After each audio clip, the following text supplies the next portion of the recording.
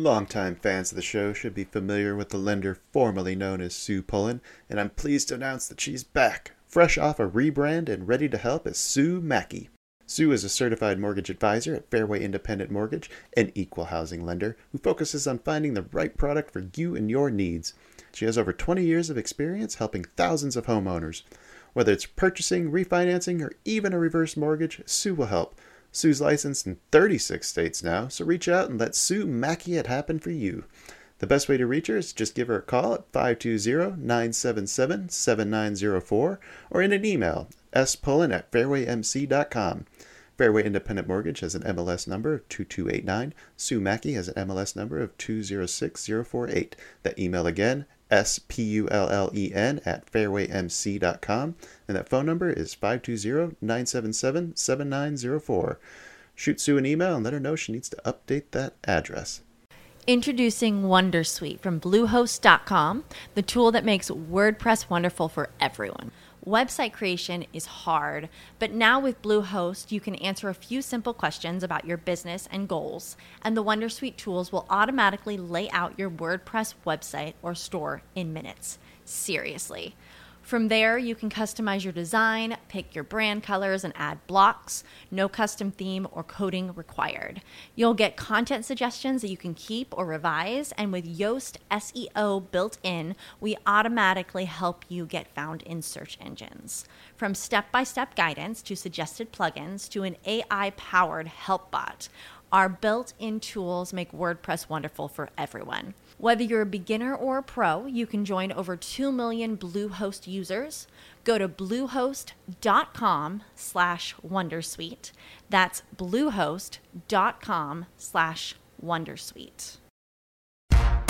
Disclaimer time. This is where I tell everyone to lighten up. It's just a podcast. Trading is like that roller coaster at the amusement park. Thrilling, unpredictable, and potentially stomach-churning. What works for one person might leave another clutching their hat in the wind. Our hosts and guests, they're awesome, knowledgeable, full of insights, but we're not financial advisors. So don't rush to make any investment decisions based solely on our banter.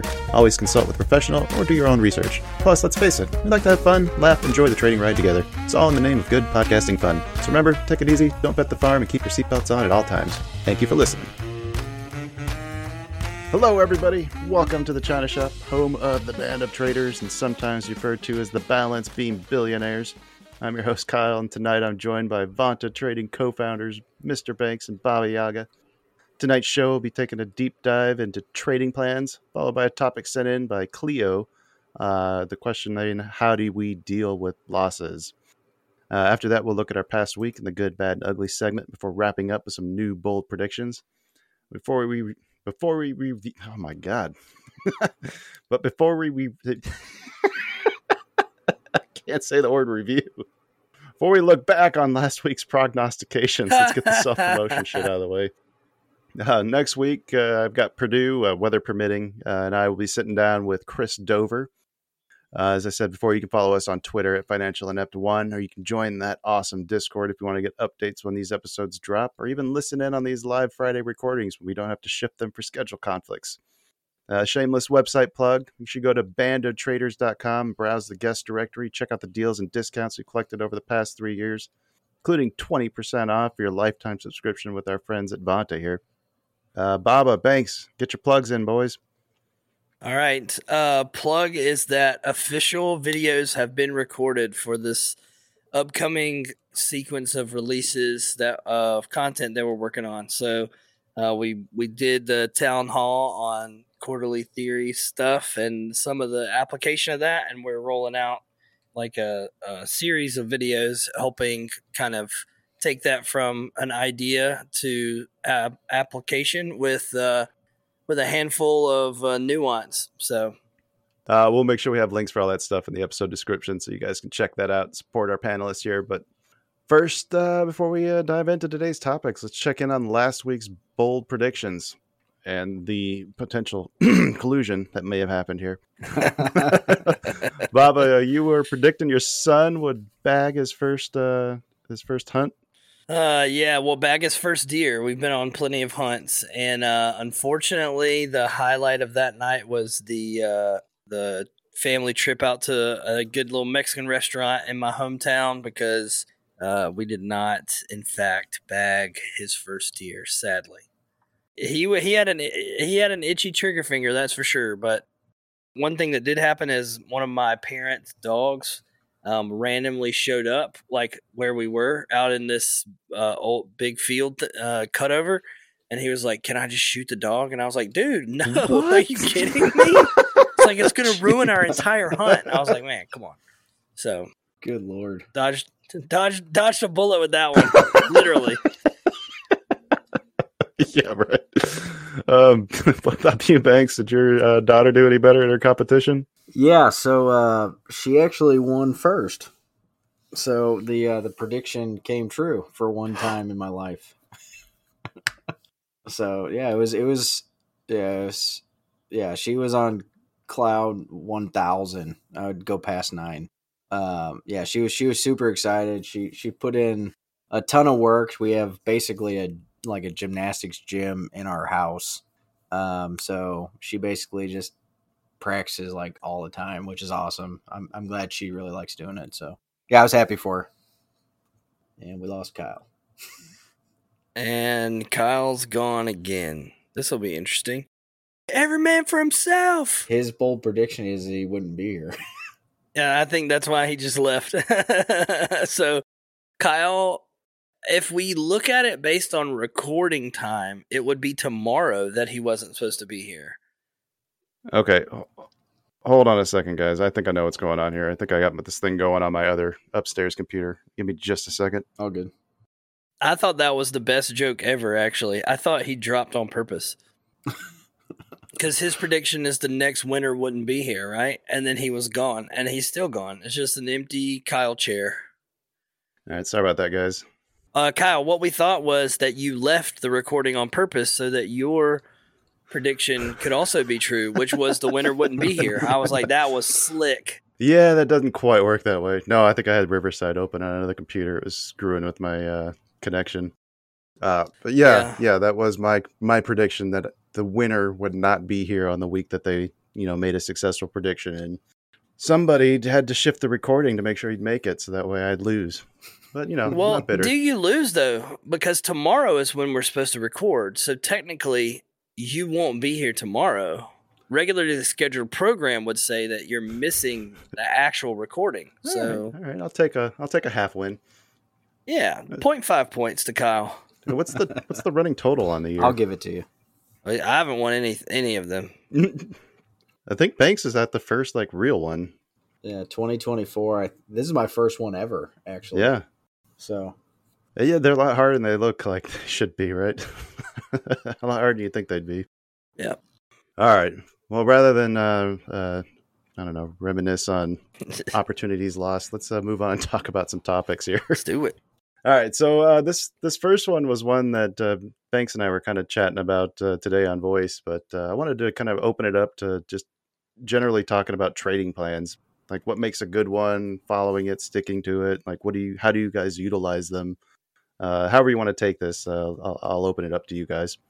Do you want to go first, or do you want to go second? You go first. So what makes a good trade plan? Is that what the question is? Yeah, that, or how do you utilize one? Yeah, okay. I don't know, whatever you want to take, however you want to take it. Let's just talk about trading plans in general. Yeah, so I think a good trade plan from the way that I look at things is I really want to be looking in certain areas of interest. So in essence, coming into the day, I try not to have a super big bias on which way we're going to go. But I do like to have areas of interest where I want to do business. And those being, based on, certain things that I look at, but they're not just blind buys, blind sells in certain areas. It's we're kind of waiting for those areas to set up or trading to those areas based on setups. But yeah, I mean, to the second part of that question, having a good plan is part one, and making sure you execute it is part two. And I think that's where it can be a little hard because, right. There's days where it's like the plan's perfect. And then the stupid person in me decides to deviate from that plan, and makes the day a lot harder. And but yeah, I think that's just human nature in the sense of, you're trying to feel the market and you're trying to put on a trade. Like, today, for instance, my first trade didn't come until 2.5 hours after the open. And it wasn't based on, it's not like I was, I guess trying to get into it. I just, like, I had an area of interest or a couple areas of interest that I wanted to see certain setups in, and we just never got it until basically around lunchtime. And I was proud to be patient to wait for it. But it's hard to be in that day where, you got, a couple people in the room listening in, and you're basically not in a trade for 2 hours. So the market, which is, I mean, it's a hard thing, especially when you go down 200 points or plus. Well, I think that's kind of what's good about what you guys do, though. Yeah, I mean, it's good and bad because, like, the way I think about it is, like, I want people to have patience. I want people to, follow their process. But at the same time, we got people in there paying for a service. So it's, you kind of want to, you see a 200, 300 point move and you're not part of it. Now there's reasons why I wasn't part of it. And I could go, we could go through those. I talked to Baba about that earlier today. But the mindset of not being in a trade and watching your plan work is a very hard thing to do. But I didn't really have a setup to be in that trade. Yeah. And I think that's a very hard thing to do, is when you see your plan, unraveling in front of you, and you have no way to hitch the wagon to it. Yeah, that tends to lead to some silly ideas, or when I do stupid things. Yep. Start getting that FOMO and those emotions start kicking in. I do want to ask, so you're trading, like, walk me through like how your plan like kind of sets up. So you have like the areas of interest, but how do you keep the bias out of it? Like, how do you keep yourself approaching those areas without like any preconceived ideas of what's going to happen? Yeah. So I in short, I guess there is somewhat of a story that plays out, but in the sense of how we play that story out is kind of how the market just unravels. So, I kind of like to have a short plan, a long plan, and then kind of just let the sequence of events happen. But the way that I'm trading now, it's all kind of based on, the time basis of the market. So that does help when these plans are kind of unraveling, because if it's not within certain time periods or not within certain setups, it's just, it is what it is. I'm just not trading those times. But it is, it is hard not to be biased, especially when you're new to trading. But I would say, the sequence of events on on how certain things happen in the market tell a pretty big picture. And I think that's why, when you're looking at the market and you're kind of putting a plan together, is, there's a story to put out there for both sides of it. There's buyers and sellers that are buying, I guess all the time. So, and it's just a matter of who's going to win that battle. So the way that I try to come into it is to have a plan for both. And then whoever's going to win that battle, I just want to be on their side. So, on that side of it, it's not like I'm not trying to force the market to play my story. I'm just trying to be a part of theirs. Right. Trying to be open to the possibility of both. Yeah, absolutely. Both ideas playing out. Yep. In that regards, then, do you have like exits already planned for like shorts? And okay, so you have your take profits and everything already planned out. What about stops and that kind of stuff? Yeah. So that's where it gets a little bit creative on the entries. I have areas of interest of where I want to do business, but a lot of the times, we don't just come right to that point and then all of a sudden drop 100 points. It's not that easy.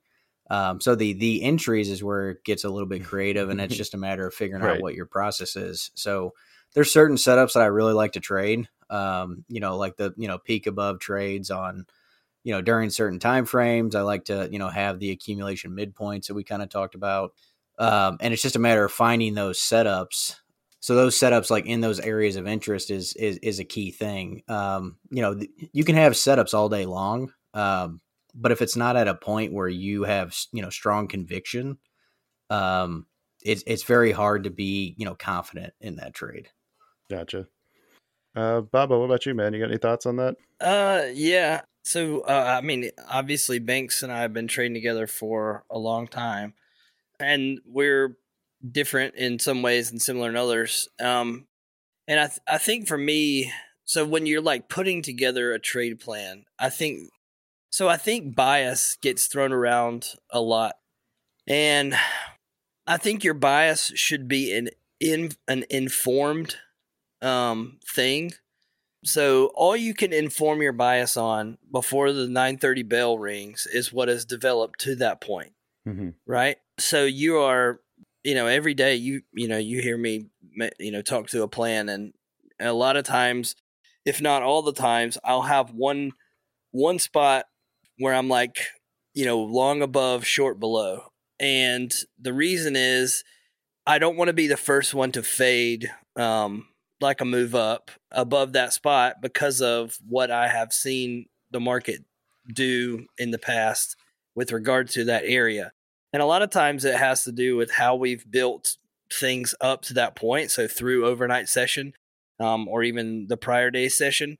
And so those like spots where, and a lot of times when we lay this stuff out, I mean, how many times is the OR, like how many times is the opening range just sandwiched right around, it is a lot of times it's sandwiched right around a spot we're really interested in, which I think is just hilarious and kind of fun. But to the point of, there are days where I think it's right to have a strong bias. There's certain patterns that develop, or structurally, let's say, with regard to value and balance and how we're coming into the day.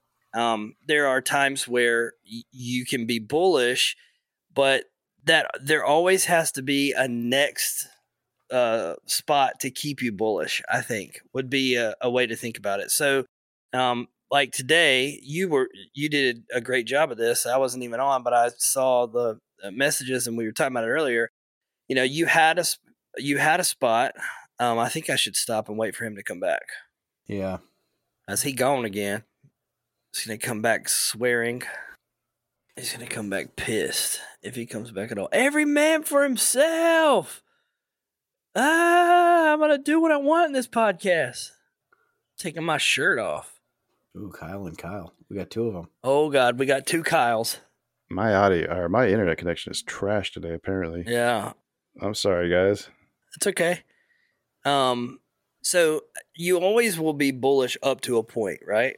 So let's say like today, for instance, which, it sounds nice because it's hindsight and whatever, but you guys were, Banks and I talked this morning before, because I had a meeting today I had to be at, so I wasn't on this morning, but we had said like 1925 was going to be key for the day. And so from long above, short below, 1925.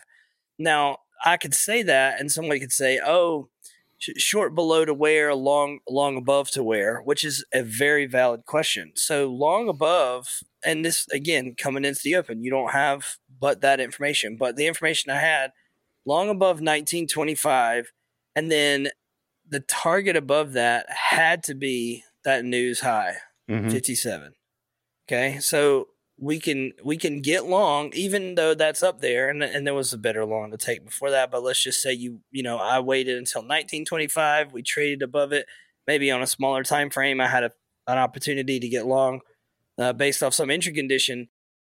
That taking or not taking 57 is the first new piece of information after that. And I think having a good plan, you have to hold that plan tightly enough to not just be wavered by every wiggle of the market, but it has to you have to be informed by the market and hold it loosely enough that you don't get blinded by one part of the plan without the rest of it. Because we also drew attention to like that 85 spot, I think, or 80 or something like that, which was like a balance area high. Mm-hmm.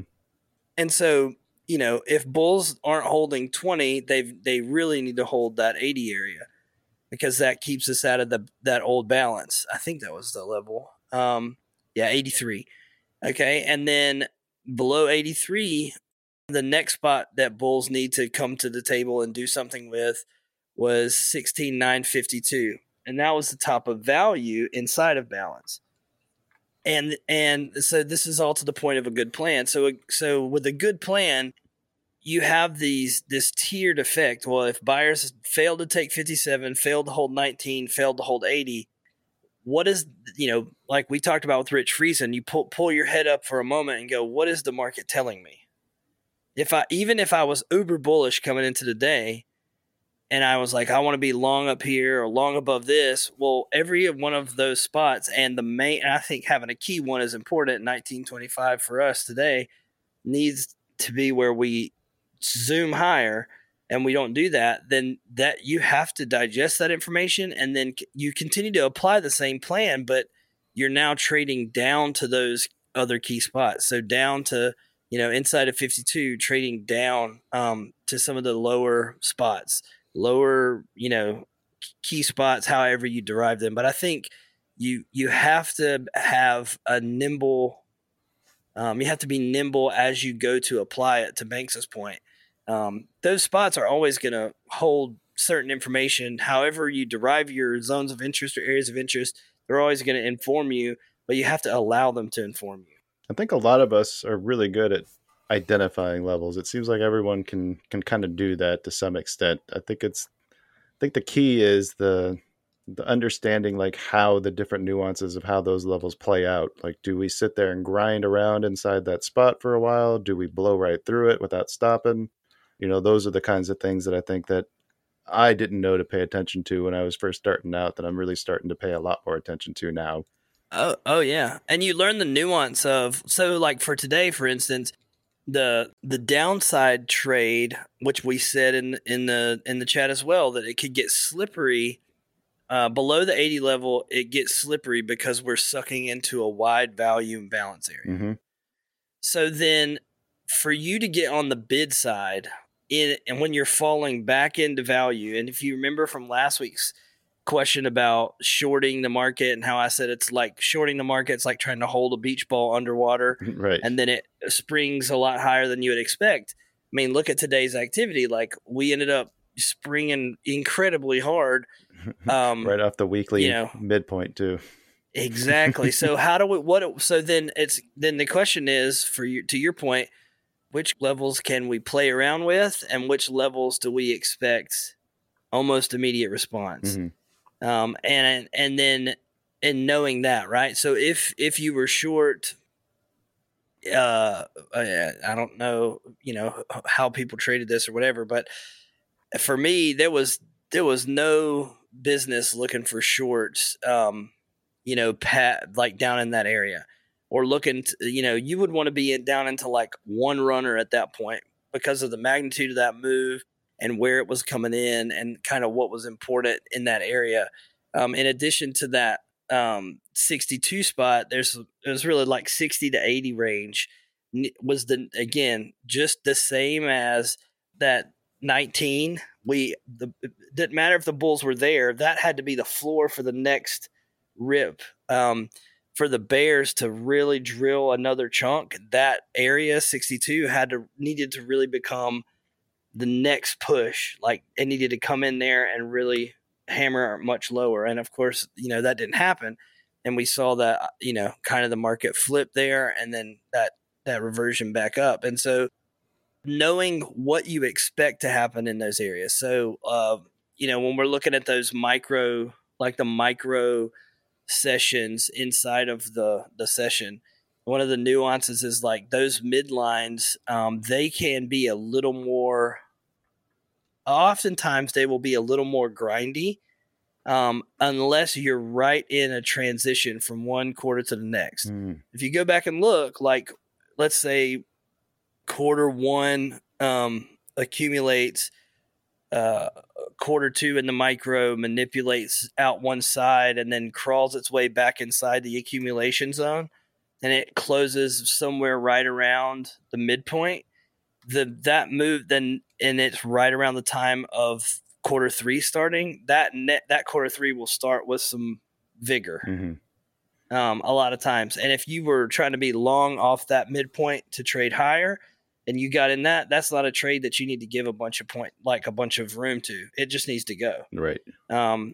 Whereas if you were trading back down into one of those midpoints, you would want to see, like I would want to see a responsive bid come in and then a rebid of that. And that could be a little more of like a normal, entry with your regular stop loss based on your entry criteria. Whereas the other would almost be a time like sensitive entry. Like I want to enter and go. Like I'm not looking for many points, if any, of drawdown. It should be a half hour trade, because what we would want to see to feel good about that, or what I would want to see to feel good about that trade when you click in. But your overall plan informs you of all that stuff. Any tips for people who want to get better at writing their plans? Like any things that you think that they should pay attention to or be noting in it? Yeah, I think every day, the question that's important to ask is what swing high or swing low are we going to take? Mm-hmm. Even if you look at a daily chart, and go, okay, do I think it's likely? Because the market on a daily time frame, and I don't have the stats handy, but it's uncommon for it to trade solely inside of the prior day's range, mm-hmm. right? And so one of the questions is, as you look at the where we are in the structure, where we are in value and balance, a great question is on the daily is just each day, just are we going to take yesterday's high or low?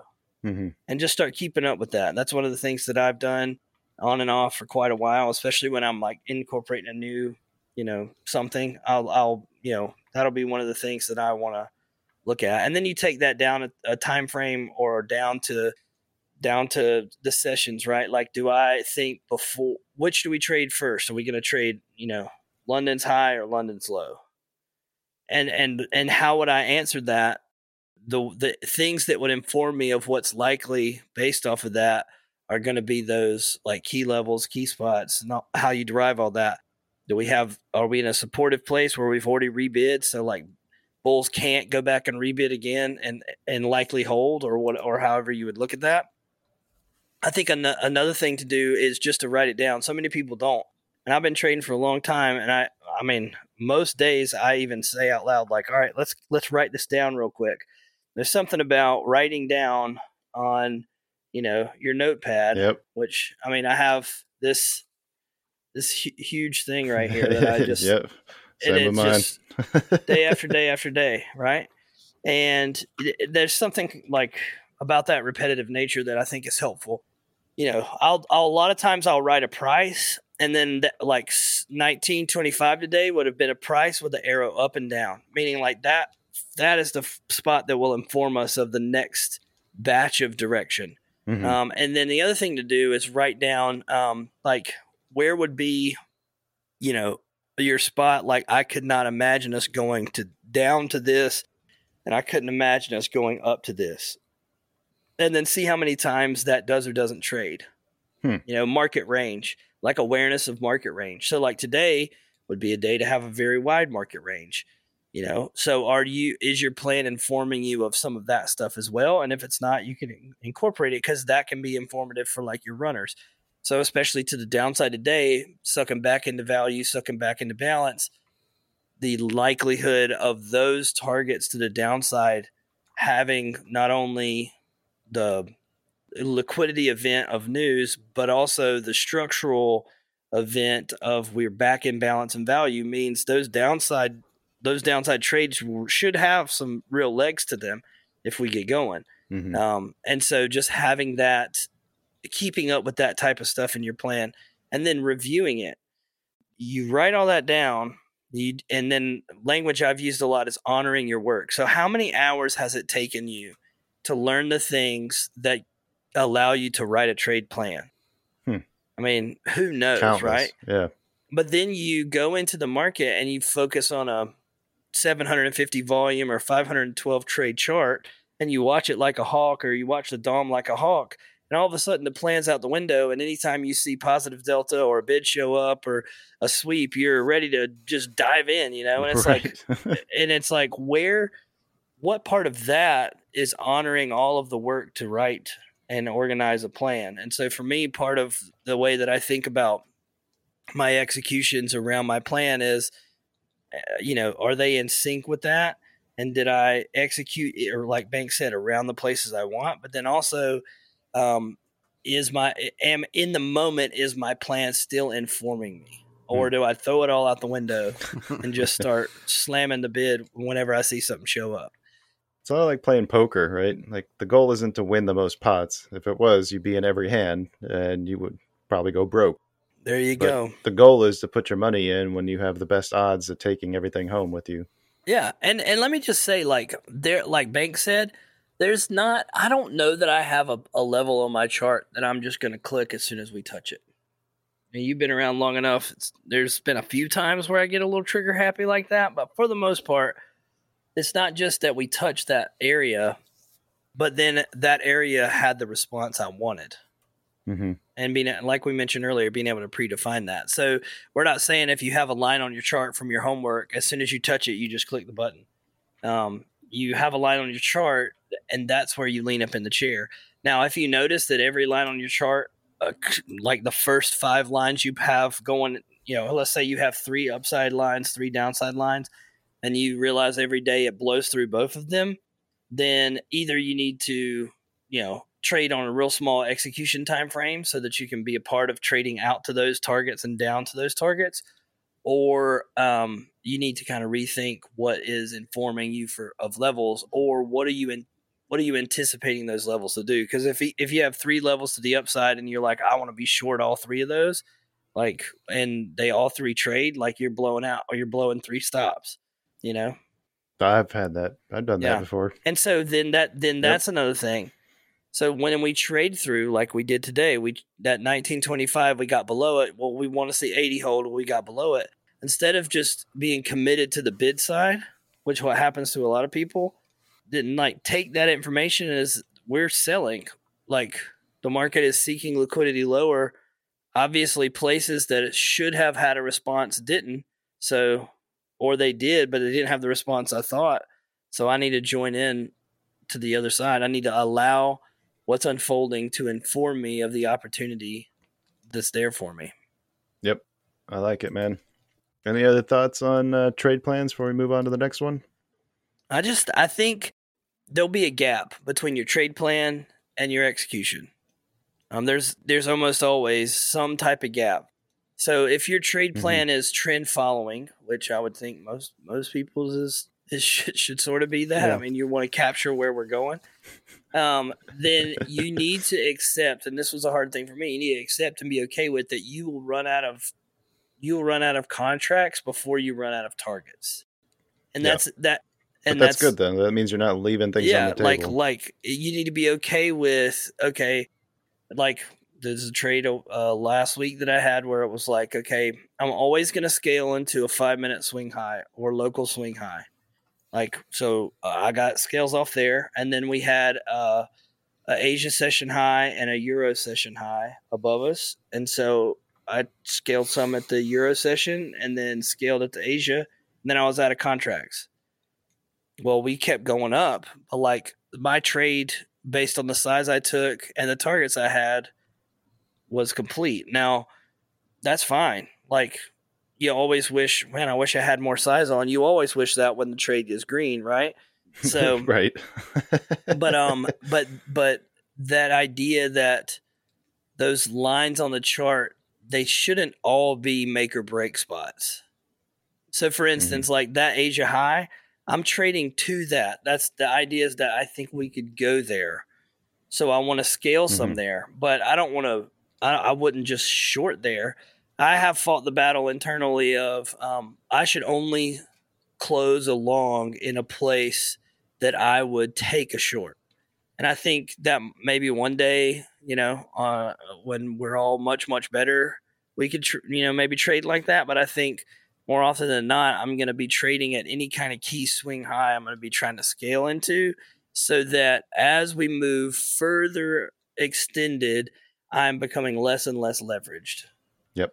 Then you gotta get paid at some point too, right? Yeah, right. And then I want to hang on to a little something for, what if? Something strange. Yeah, something less stretch. Yeah.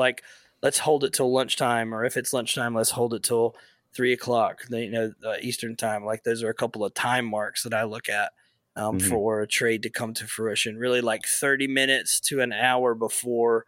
So like between about 11 to 11:15, 11:20 is if you're in a runner from the morning, that's a good place to to get pretty light.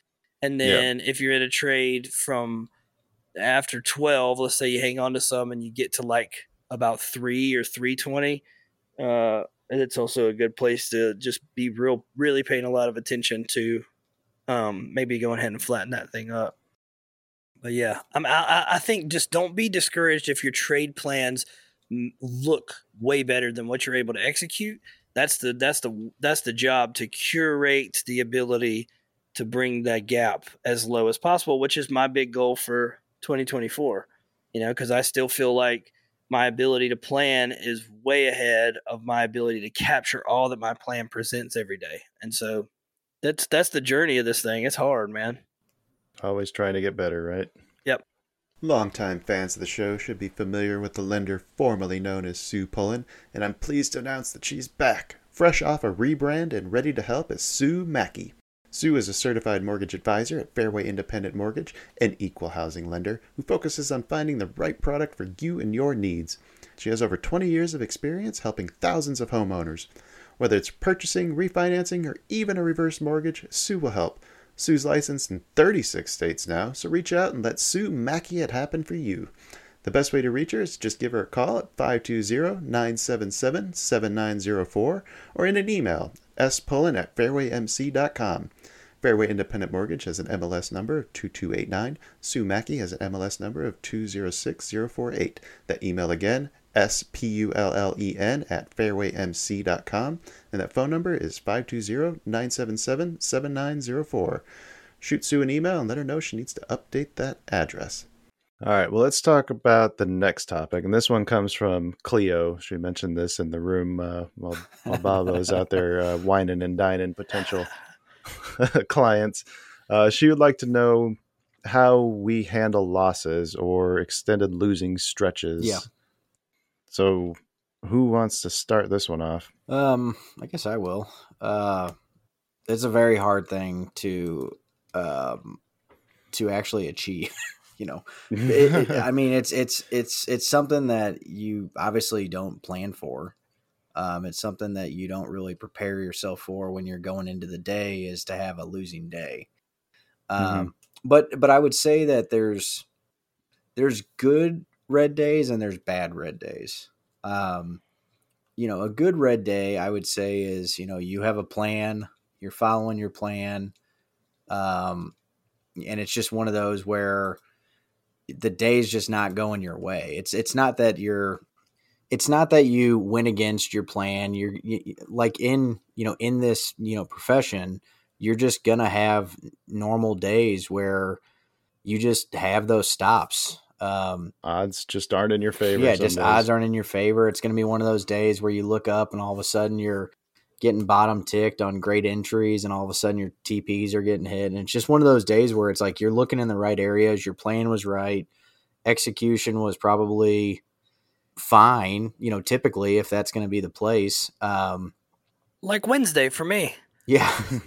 and like bang it out Monday, bang it out Tuesday, and you're like, I'm no one can touch me. I am undefeated. Yeah. And then I was looking in the right spots, but just could not seem to get positioned in a way that allowed me to stay a part of the move. Yep. Yeah, and those type of days are just super. I mean, they're super hard mentally, because that you were right.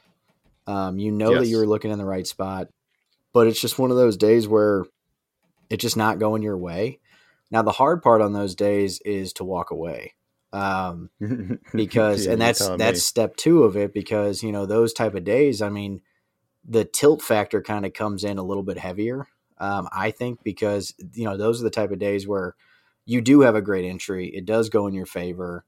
You do get that good move that you're wanting to get. But it's usually after you take a stop or something along those lines.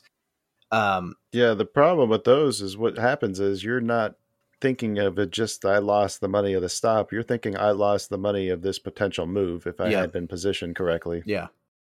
And those are hard. Those are hard days to be a part of. And those are the days where, I don't know. It's just something about like that I've kind of grown into to where it's like those type of days. I just kind of get this weird pit feeling in my stomach where it's like, it's just not your day, type of feel. Mm-hmm. And it's a very hard thing to accomplish. It's a very hard thing to do.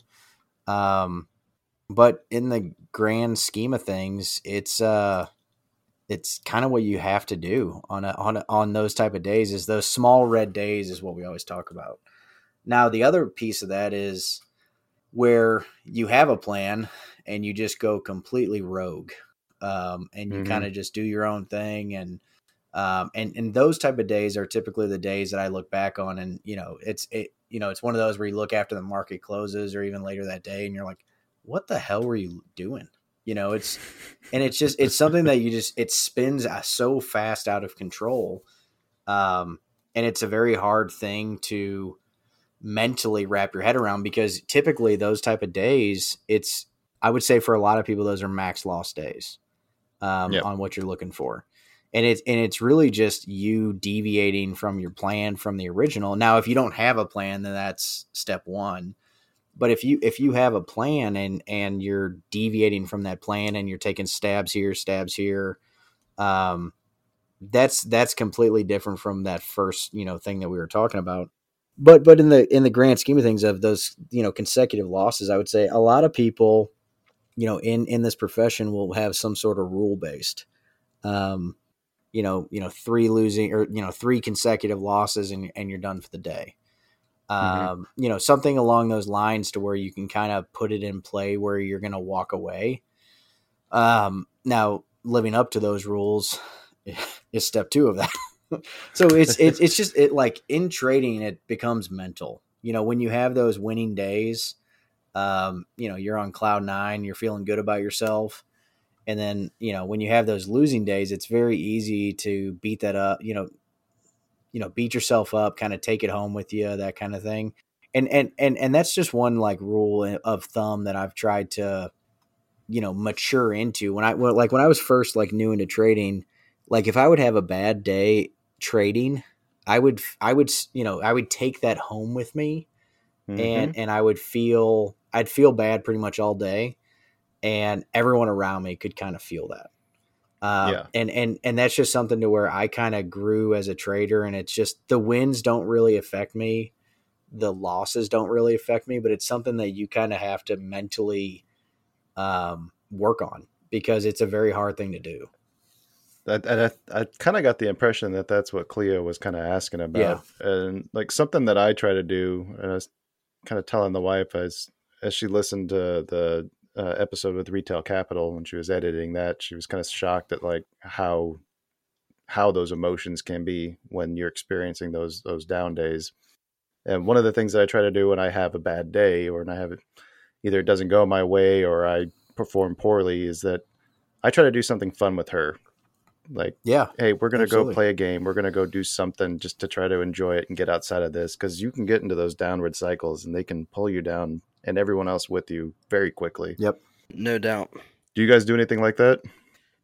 I usually call banks, to be honest with you. I'm not even kidding. I usually do the same thing. And he calls me. I'm not kidding. And that's where I think community or having good people around you comes in. I'm not kidding. Like, I will say this too to Banks. I think he handles a loss or losing trade or even a day where he has a red day. The one time a month he has a red day, it seems. Like he really is fairly stoic about the whole deal. We'll talk and he'll say, I'll say, how was your day? Or a lot of times we'll just say like, hey, did you get any more trades? Because we know what we did live, but when we finish, there's still, that doesn't mean we don't ever take any more trades. And so like, do you take anything else? And and it's so funny, like there'll be days where he's made really, really good money, like a great day. And he's like, yeah, I took a little bit more. I made this much in this account, this much in this account. I traded this account for this much. And I'm like, dude, he's so chill about it. And then at the same time, like he had an order snafu the other day, and had a limit order get left on the books or something like that. Oh, and no. you know, like had to deal with that, which is a disaster that we all have from time to time. That kind of thing happens, but still, it was just like, you know, yeah, man, dang, didn't cancel all and left a whatever on, and it got ran through and cost me this much, and you know, Hopefully at least had a stop on it. and it was like a what was it called? It was like an orphan order. But it was still, I just think there's something to that stability. I'll be honest, me on the other hand, I'm a little more, I still get a little more amped. I like to talk about the value of staying chill, and I can keep everything in check. But I still will verbally process sometimes some of frustration just to get it out. So I think the key points that you guys just kind of nailed right there is that if you're going to hold it in, it's not going to do you any good. Not at all. You have to talk through it. no, so you're processing it by you process that by having an adventure with your wife. I will process that by calling banks and just kind of saying, like, tell me how this was, like, here's what I was thinking. And it's not like every day, like, of course, but like whenever something does bother me, because I can have a red day and not be all out of sorts. Yeah. But sometimes it's like it's like a conundrum, where it's just like, God, I just don't understand. You know, what did I like? I'll call and be like, what did I miss today? Mm-hmm. Like, what was there that was so clear? Because I think I think most of the time it comes back to that for me. It's like, oh my gosh, how did we? And you've even been in chat before. I feel like a couple of times I'm like, oh my God, guys, I totally overlooked this in our planning. I apologize. Like, dang, it's part of my deal, and I just glossed over it for today for whatever reason, and that ended up being a key piece of information. So I think really valuing the pieces of your plan, to go back to the other question, so that you don't come back at the end of the day and be like, oh my God, we like hurried through that part, and that ended up being the key piece for the day that we needed. But yeah, I think you got to process it some way or another. I got a couple of points on this that I had written down. Yeah. And I think I think you guys throw some input into these ideas or give some feedback. It's kind of a sounding board. So we'll go into the like detail side. For me is how you feel. Like, so if you're having a day, we'll just talk about inside of a trading day, what you feel and think is so important. Not like manifest greatness, but like, what do those good days feel like? The days where you follow your process to a T and you're in tune with what the market's doing, the master trader mindset kind of vibe. What does that feel like? Have you ever written it down? I don't know that I've ever written it down, but it's almost like the coding zone that I used to get into is in high school, where like nothing else is there but you and the charts. Yeah, you're just locked, right? Yeah. So you need to at least be cognizant of it, like you are, or even if you're in a spot where you're struggling a little bit with some of this, or you're developing, write down like, man, what my best day, or it's really helpful then in the moment. Like, you just finished your morning session, it's 10:45, and you followed your plan to a T. Your P&L, you were rewarded for following your plan to a T. You got those appreciation points in your account. You're feeling like a champion. What did you feel coming into the market that day? As you took the trades, how did it feel to see them trade in accordance with your plan, to let the market inform you? What did all that feel like? And then on the heels of a bad day, let's say where you go rogue, I use the word, what do we say, Banks? Oh my gosh, it just left me. Blazing a trailblazing. Blazing a trail. That's the theme. That's like the idea of it. But you're like the first man over the trenches in World War I. Yeah, I'll think of the word. Dang it, man. It's super helpful. Anyways, it'll come to me in a minute. But what does those days feel like?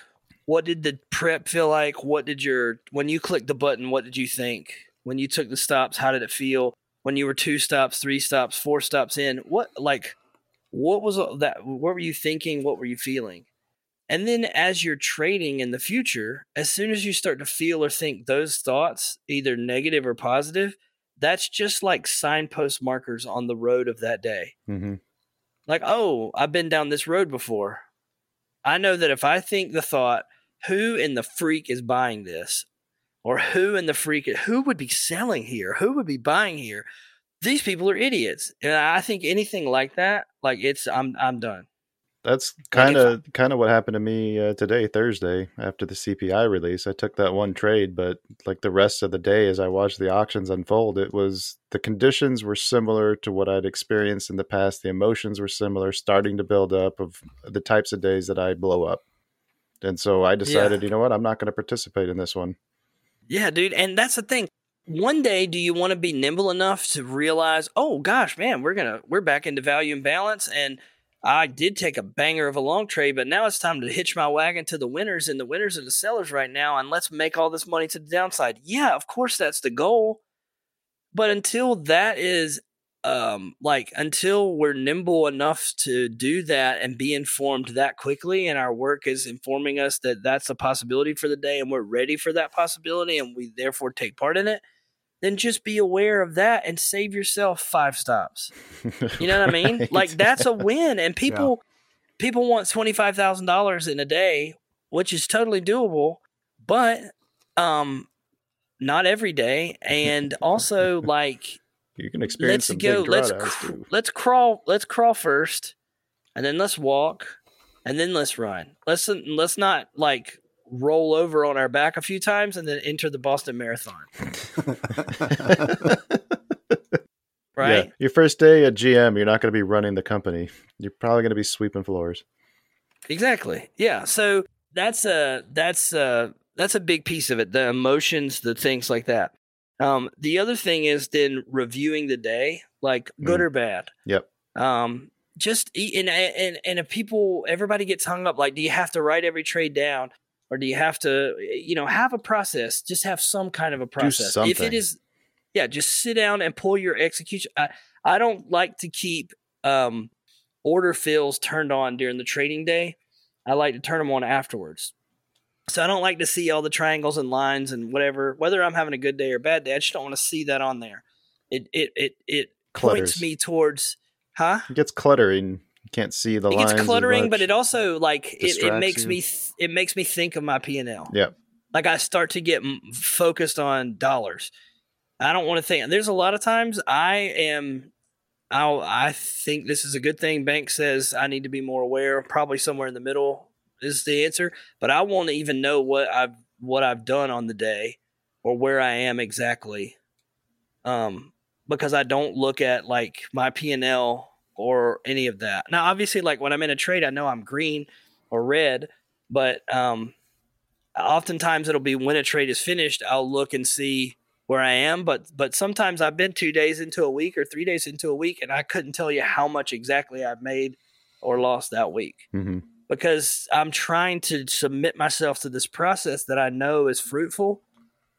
So one of the things is, like, at least at the end of the day, go back and review in accordance with your plan what your trades were, especially if it was a bad day, especially if you're on a losing streak of that day was a losing day. You need to go back and do that work, even if you don't want to be P&L focused. Like, that was specifically a season where I was trying to really disconnect from the dollars of everything and just let the process go and just be like in the moment and stuff. But unless you're in a special season of doing that, just look back at it, man, and go, would I take that trade again? Not just because you lost it. Of course I wouldn't take it again. It was a red trade. No, I mean, like, did it meet all your parameters, right. and did you take it? If so, that's okay. No one's going to be perfect. Yeah. Right? We're all great with hindsight. Right, but if that trade gave you frustration that made you take 4 more bad trades that you would not normally be able to take or whatever, well, then there you go. Like, all right, so how we handle that and what we felt and thought is a big part. I know I'm like going through a bunch of stuff, but this is all stuff that's key to me for this. So then if you're so that would be like if you just had a bad day randomly, or let's say periodically, like once a month, you have a real terrible day where you come unglued. Those are the kind of things I think would help that confidence in the tools that you're using and the prep work that you do, which we talked about earlier, and then reviewing those trades every day and identifying your emotions and what you think and feel on good days and bad days, and being just aware of that and letting that inform you is huge. But let's say that you're on a streak. Let's say that you've been profitable, you've had good runs, you've been, reasonably green, over the months preceding, and then you just come into a stretch where you look up after a month and you're like, oh God, man, I am not performing well. Like, I think that's a different thing. So a losing streak versus a losing day, those are two different things. And I think you need to think about those differently.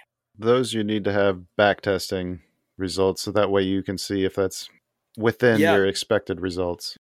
Yeah, so I think the question that you need to ask is this a symptom of a mechanical problem in my trading plan and structures? And you had identified that by the back testing and the data and the information you have, and going, well, this is actually in line with the variance. It's reasonable to expect that I have a whatever, this much drawdown or this bad of a stretch.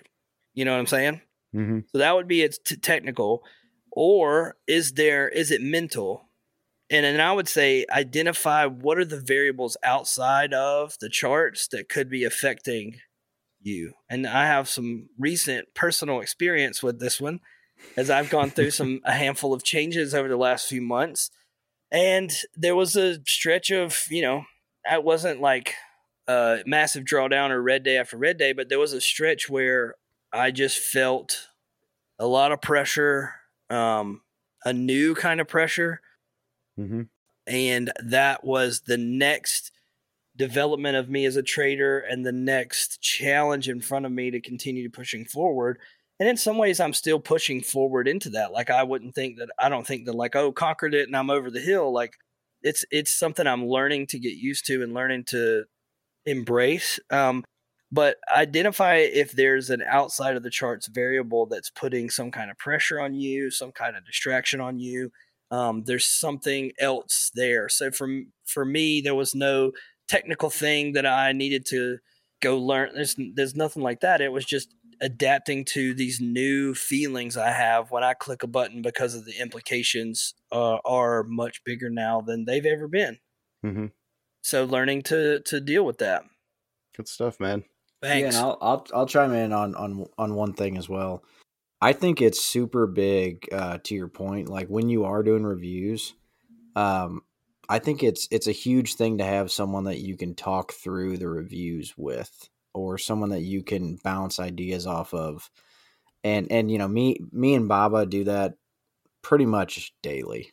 And it's not just good days, bad days. Like, we'll, obviously we're live on mic, but usually, driving home from work or whatever, we'll get on the phone and just kind of talk about the day, how it played out or whatever. And I think it's such a good thing to have someone that you can talk to. And if it's not someone in, trading, just your wife, or significant other, or, whatever it is, just someone that you can kind of talk to about the overall day, kind of talk to about the, feelings, etc. And just to have like another set of, eyes, or, someone to talk to that could at least listen, that at least knows you pretty well. Because if you're talking through something, I would say there's a large majority of the time where, like, if I talk to my wife about trading and I'm telling her about this and she's like, well, why'd you do that?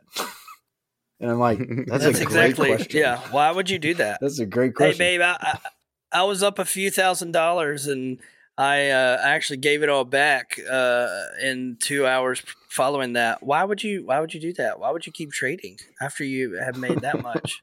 Why would you? Well, I'm like, well, babe, you can't think that way. Like, oh, I made 500, I stopped. Like, oh, I made 1,000. You don't limit or cap your upside. But boy, when the P&L goes in reverse, you definitely ought to think, what am I doing here? Should I just be done for the day? I might have misread this thing. I actually like telling my wife everything because of the fact she's not a trader. It gives a completely different perspective on some of the things, and some of the questions that she asks are just like Bank said, like, oh, duh. Yeah. Okay. Of course, that makes sense. Yeah, your wife is also has a way with questions as well. I think that's unique probably for her. That's a big asset on your side of the screen. You know. You got to marry up, right? Yeah. Absolutely. And the person doesn't, like you said just then, like they don't have to know about trading. So one of the most, They just got to know you. yeah, and you need to respect them. Yep.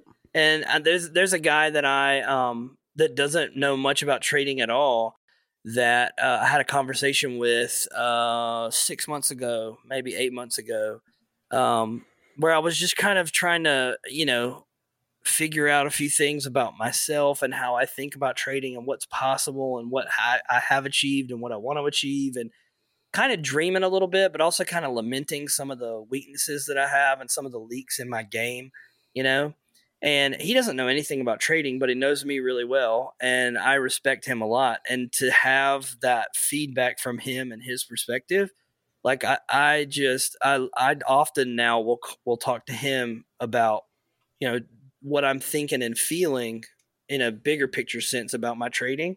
Not so much like every day, here's the trade setup I took, but just like, how it's going for me, how I'm progressing, the goals that I'm trying to achieve and how that's going. And he doesn't know about trading. So they don't have to be an X's and O's type person to really give you some helpful feedback or perspective. It's invaluable, but you cannot, I say that. It is very difficult to just Lone Ranger this thing, Yep.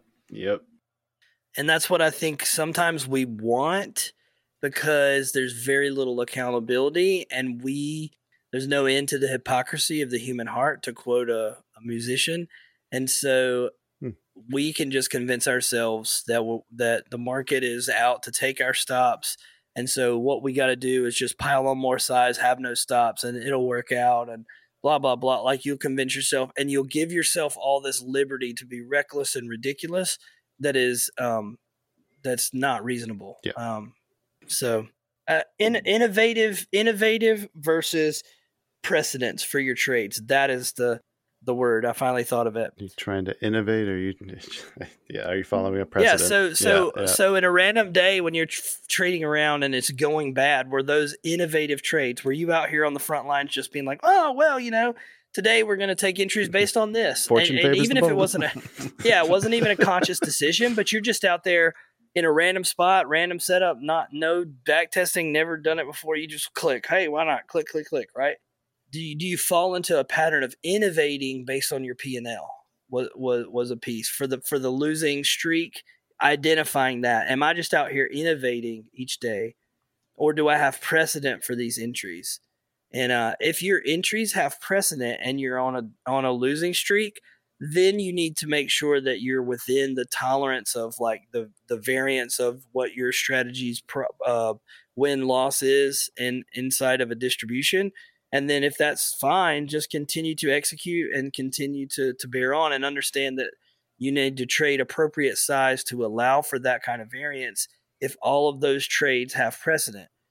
If they don't have precedent, then you're out there just throwing money in the wind. And so you're innovating. And Banks and I, that's one of the things we talk about, like trying to not innovate when it comes to what level matters, not innovate when it comes to where a setup or an entry is.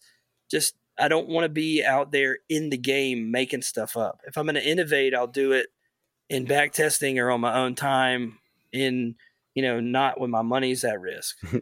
So. Yep. All right, starting to run a little bit long here. What do you say we got to move on to some good, bad, and uglies, and do some bold predictions here? Yeah, we got to do that. Let's do that now.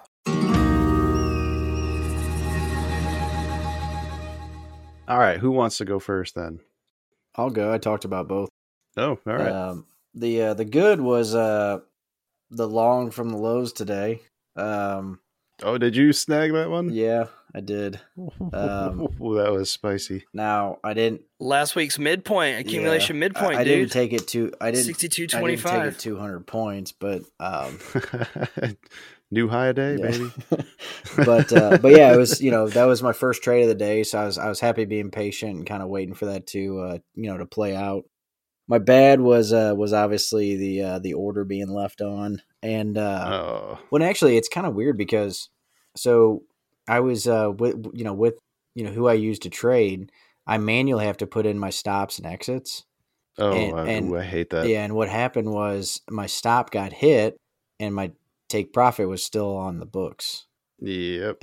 So by the time I look back at it, it was already out of control. So just cut it. Oh, Bad day. But you live to fight another day. that wipe out everything for the day too. Yeah, plus some. Oh man, that's rough. So. Well, on that account. Yeah, that account. No, it was only the one account, so it wasn't crazy. I was, and those are the days, going back to it, those are the days that frustrate me the most. That it's my error. Yes. Yep. Mechanical errors. I hate them. Yeah, there's so many other things that we got to dodge that just throwing in those types of things can just really, really be disheartening. Yeah. And it can trigger you off to like go crazy too and do stupid stuff. Yeah. Like those trigger things like that. No uglies? That was my ugly. I call that one probably an ugly, yeah. Yeah. Man, I gotta say for mine, I think my whole overall the week just was really good for me. Sticking to my process, I never let any one day get away from me. My bad, I think, was probably Wednesday, and even this one's kind of nitpicking a little bit. Like I was slightly green on the morning. The first two trades that I took, I had some partial wins. I said I was going to be done, and then I proceeded to take two more trades that I don't necessarily hate, at least not the third one. The last one probably looked a bit like revenge trading. But, I'd said I was done, and I took two more trades. Like, that's not a good thing to be doing. It didn't end up costing me everything. Like, I basically just turned that day into a break-even day. But to only have that as a bad, I'm taking that as a good. I don't even have an ugly for this week. Dude, you've been kind of baby slaying like the last 3 weeks. Do you feel like you're on a little ramp up to kind of a new I do place to plateau? Because what I see looks that way. I feel like I'm starting to see things. I'm starting to see patterns that are playing out in a consistent and repeatable type way that I'm finally starting to realize how to take advantage of that. And dude, yeah, it's funny because it's the same things I've been looking at. It's just when I used to look at it, I thought the complete opposite of what I'm looking now. Like it was just a complete and now you're making money. Ooh, sellers are coming. Look, they're gonna take it. I'm like, hang on, let's wait and see if they do, because they could just get run over. Yeah, because I think you're identifying. We talked about this, Banks and I did today, actually, the difference between a big move and a move that matters. Yes. And you're beginning to differentiate the emotion out of that. Mm-hmm.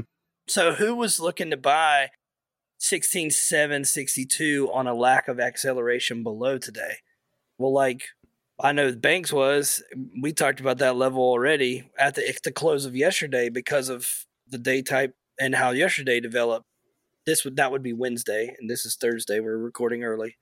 And so, we had this huge move down. Yes, it's a bold play to buy on you got to pick your spots on a day like today when it moves down that much. But the time, like the win of that opportunity was just as important as the price and the level. So when we came into that area at that time, that was why the Banks is long was clutch. Right. And so I was drawing that up too. I drew that up like as it was happening. Yeah. Like, oh man, I hope somebody grabbed that. Yeah, you're beginning to be able to let the emotion of the price swings not inform you as to what matters as much as the key spots that will break trend to the next leg or hold it. And that's what I've noticed the most is just your kind of deadpan, like straight, like just chill way of communicating about those things. That's funny. I didn't even notice that. Like for me, it's more like I've noticed that it feels a lot better to sit on my hands and not execute when the setups aren't there, or to even execute and take a loss or two, but know that I took I fired my shots in the right spot and to end the day like that. Like those I can deal with. Those feel great, or not great, but they feel better than, when you try to innovate and like suddenly go off script.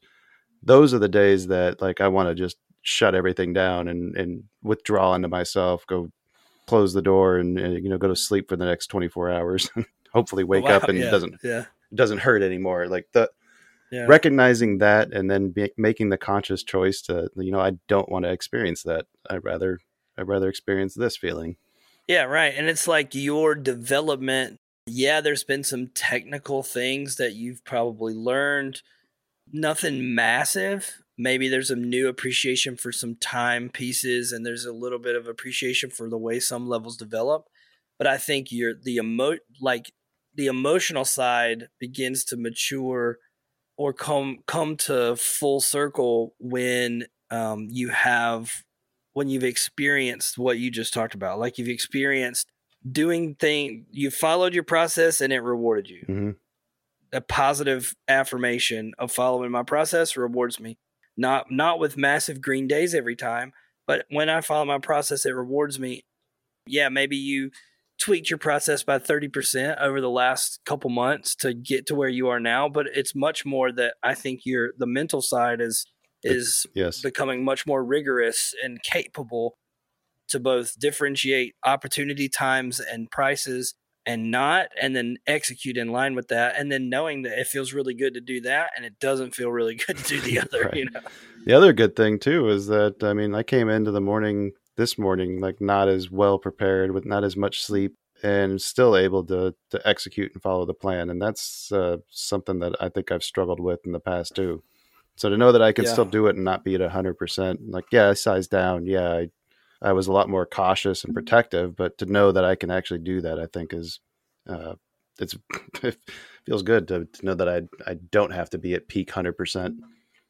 Yeah. And that's also super, super smart. Like I'm not going to put on full risk and go in with a full clip on a day where I'm not as prepared and a CPI. Good God. You're going to have to give the entries a little bit of wiggle room on a day like this. How about you, Bobby? You got anything you want to share? Well, I guess my good was last week I talked about the same thing. My good was seeing that gap seem to have measurably. I'm so razor focused on that, man. Mm-hmm. I can't, I'm not going to cry talking about it, but I bet if I talked about it for like a couple minutes, I would probably get emotional. I can't tell you how focused I am on seeing that gap in the prep and the execution continue to get thinner and thinner. And every little place I can celebrate that, I'm trying to do that. And so the first couple of days of this week, I just felt not because of the profit, although that was great, but just I was like, celebrating that continued process. And measure it every day. Like I'm putting myself under a microscope every day. At the end of the day, I am not kind. Not kind. I'm not going to just be nice to myself and say, well, you were green today. I'm looking back at the plan. I'm looking what we posted in chat, what I wrote on the thing, where I executed. And I am giving it to myself as far as like that gap is narrowing, and I am doing things to make sure that it continues to happen. And so the first couple of days of this week felt like a really strong continuation from last week. Cause I honestly, dude, I feel like I kind of settled. I had settled for a while. Like we're running a room, we're trading live, I'm making money, everything's cool. Like I don't need to, I'm not all amped up about my progress. Like I'm chilling, I'm good. I ignored banks on all this stuff for right. 2 months. I'm like, whatever. Like I'm fine, right? And then like that was probably somewhat catalytic for me to kind of, because you incorporate some new stuff, then you're gonna widen the gap probably because you got to learn the nuance, and you close it back down. And I was like, but there's just I don't know, man. I feel as excited for progress as like when I was trying to make, RSI 20 work? points. Oh, okay. Like 20 points in a day. Like when Makes and I were talking like, well, how cool would it be if you can make, 30 points in a day? Yeah. Like that would be crazy. I'm as excited about things as I was then in a new way.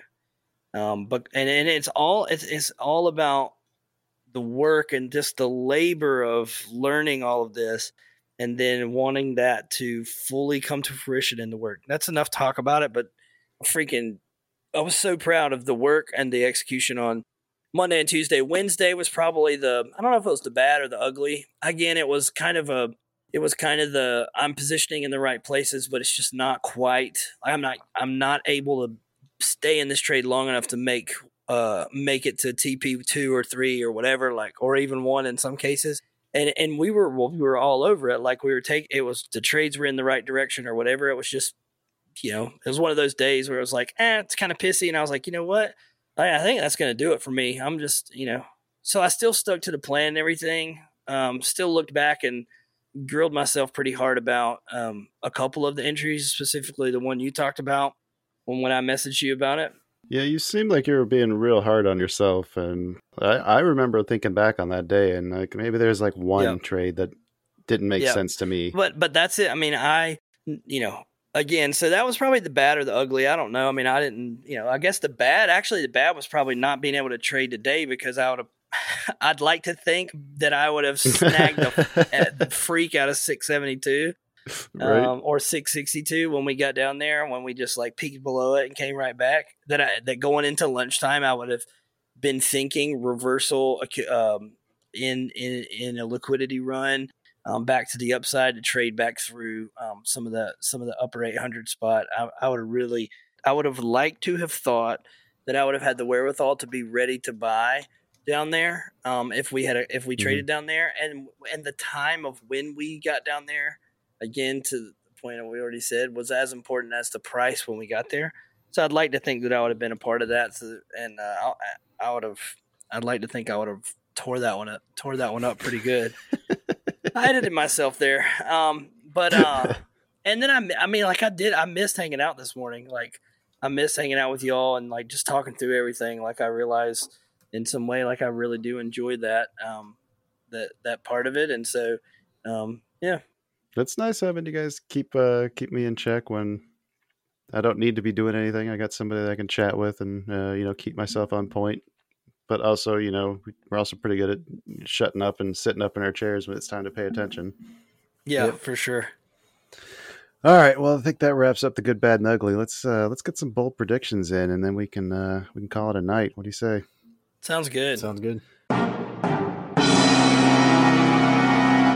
All right. Well, I had a market-related bold prediction ready to go here, but it sounds like everybody wants to do some NFL football ones. Maybe try to create our own parlay tickets and see who does better. That's all right.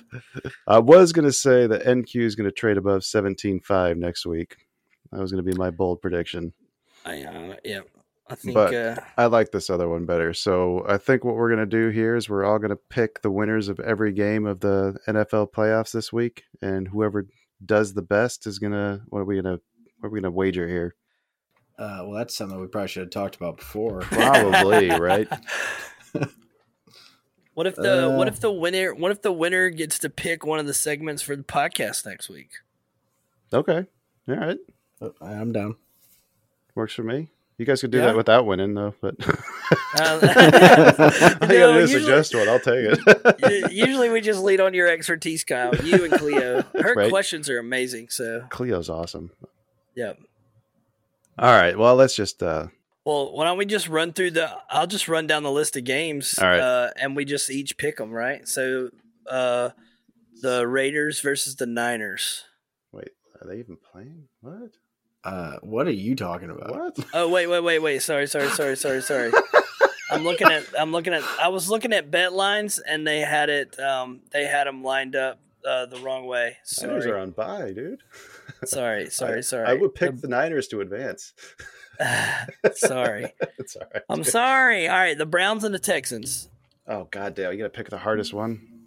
That's right. I'm going to go Browns. I kind of want to go Browns, too, but I want to see that 39-year-old Flacco win a playoff game. I kind of like the vet over the rookie. I don't like rookies in the playoffs, personally. There's too many rookies on that team. Plus, the Browns got a really good defense. I go Browns, too.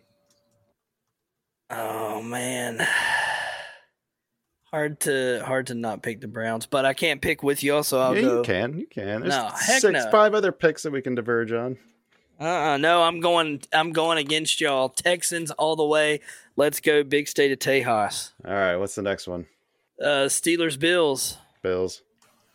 Yeah, Bills. Same. Not gonna gamble I on the can't Steelers. No, I want to. No, no. Me neither. That ain't gonna be the one I'm gonna be contrarian on. No. All right, Rams, Lions. I'm gonna go Lions. It's a good game. I kind of want to go Rams on that one. I think the Rams have the firepower to. Plus the Lions. When's the last time the Lions were even in the playoffs? Yeah, Exactly. True. Yeah, but I think that might motivate them. It could. So Lions for All the right. Baba to the Yaga. Next. Let's see. Then we jump over here to Dolphins, Chiefs, baby. I'm Chiefs all the way. I'm taking the Dolphins. I am really torn on this game. I wrote down the Chiefs, Good call, But- Banks. but the more I look at it, I kind of like the Dolphins. I'm gonna go with the Chiefs only because it's gonna be like 0 degrees in KC. Yeah. And, That's a good point. I forgot that's my about that. only reasoning. Yeah, I usually like the cold weather defenses. The Chiefs just haven't looked the same this year. Yeah, I mean I think that the Dolphins are a better team. Mm-hmm. I just don't know how they're gonna play in the cold. Right. Yeah, that's fair. All right. Green Bay Packers versus the Dallas Cowboys playing at Dallas. Let's go, Dallas. Both Texas teams gonna win it, baby. I don't know how you don't pick Dallas there. Yeah. Yeah, I'm gonna pick the Cowboys, but I kind of hope that they choke. I do too. Gosh. I do too. I want another one of those Tony Romo, like where he's holding the extra point attempt and gets stuffed at the 1 yard line when he fumbles it. Are we all Gosh, Dallas the on that one? savages. Yeah. Everybody's All right. Dallas. And then last but certainly not least, you got the Philadelphia Eagles versus the Buccaneers. Obviously the Eagles are the favorite. I can't stand the Eagles though, so I'm I like going Jalen Bucks. Hurts. So You're gonna go Baker Mayfield over. I've got Yeah, to. It's I'm- not about Jalen. I like that. I like him, and I like some of the players or whatever. But I just can't go. I can't pull for Philadelphia. I can't even say with my mouth, I hope Philadelphia wins, or I think they win. I just can't allow myself to say that. That's how much I despise that team. I'm with you, Bob. I'm gonna go Bucks. Oh shoot! This might be the one that makes or breaks it, boys. Yeah, Wow. so I'm gonna go Bucks, and the reasoning behind that is the Eagles have just not looked good in like 2 months, and they've lost 5 of the last 6 games. I don't know. They don't look like the same team they were last year. I just don't think the Bucks are that good. Oh. I don't think they're that good either, but the Eagles have been playing awful. Fair enough. I'm still going Eagles. I can't not. Well, haven't they already played this year? Yeah, and the Eagles won 25-11. Yeah, the Eagles won, but now they're the underdog. Yep.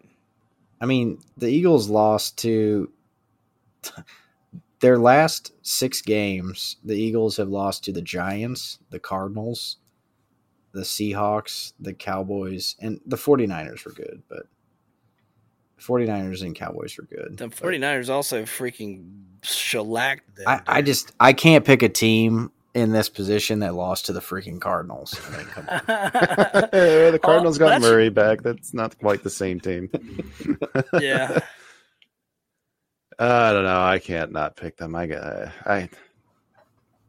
No, I'm not. I'm not picking the Bucks. I need enough contrarian picks in order to have this. Yeah, that may get you. All right. And he just leaves us just like that, folks. That's how little he loves us. He makes his picks and then he just walks out the door. What kind of man is Kyle? I don't know. I love how he's gonna have to do the editing, and we're just talking trash on him when he leaves. Yeah. On next week's episode, we're bringing Kyle's wife in to talk to us about the man behind the microphone. Who is Kyle when no one's around? Is he a kind, soft-spoken, intelligent, thoughtful man as he presents himself to the world? Or is he actually a maniacal killer with a deep-seated vengeance to get back at everyone who ever wronged him? Next week, stay tuned for Dateline. That was straight off the dome, baby. Oh, God. That was great.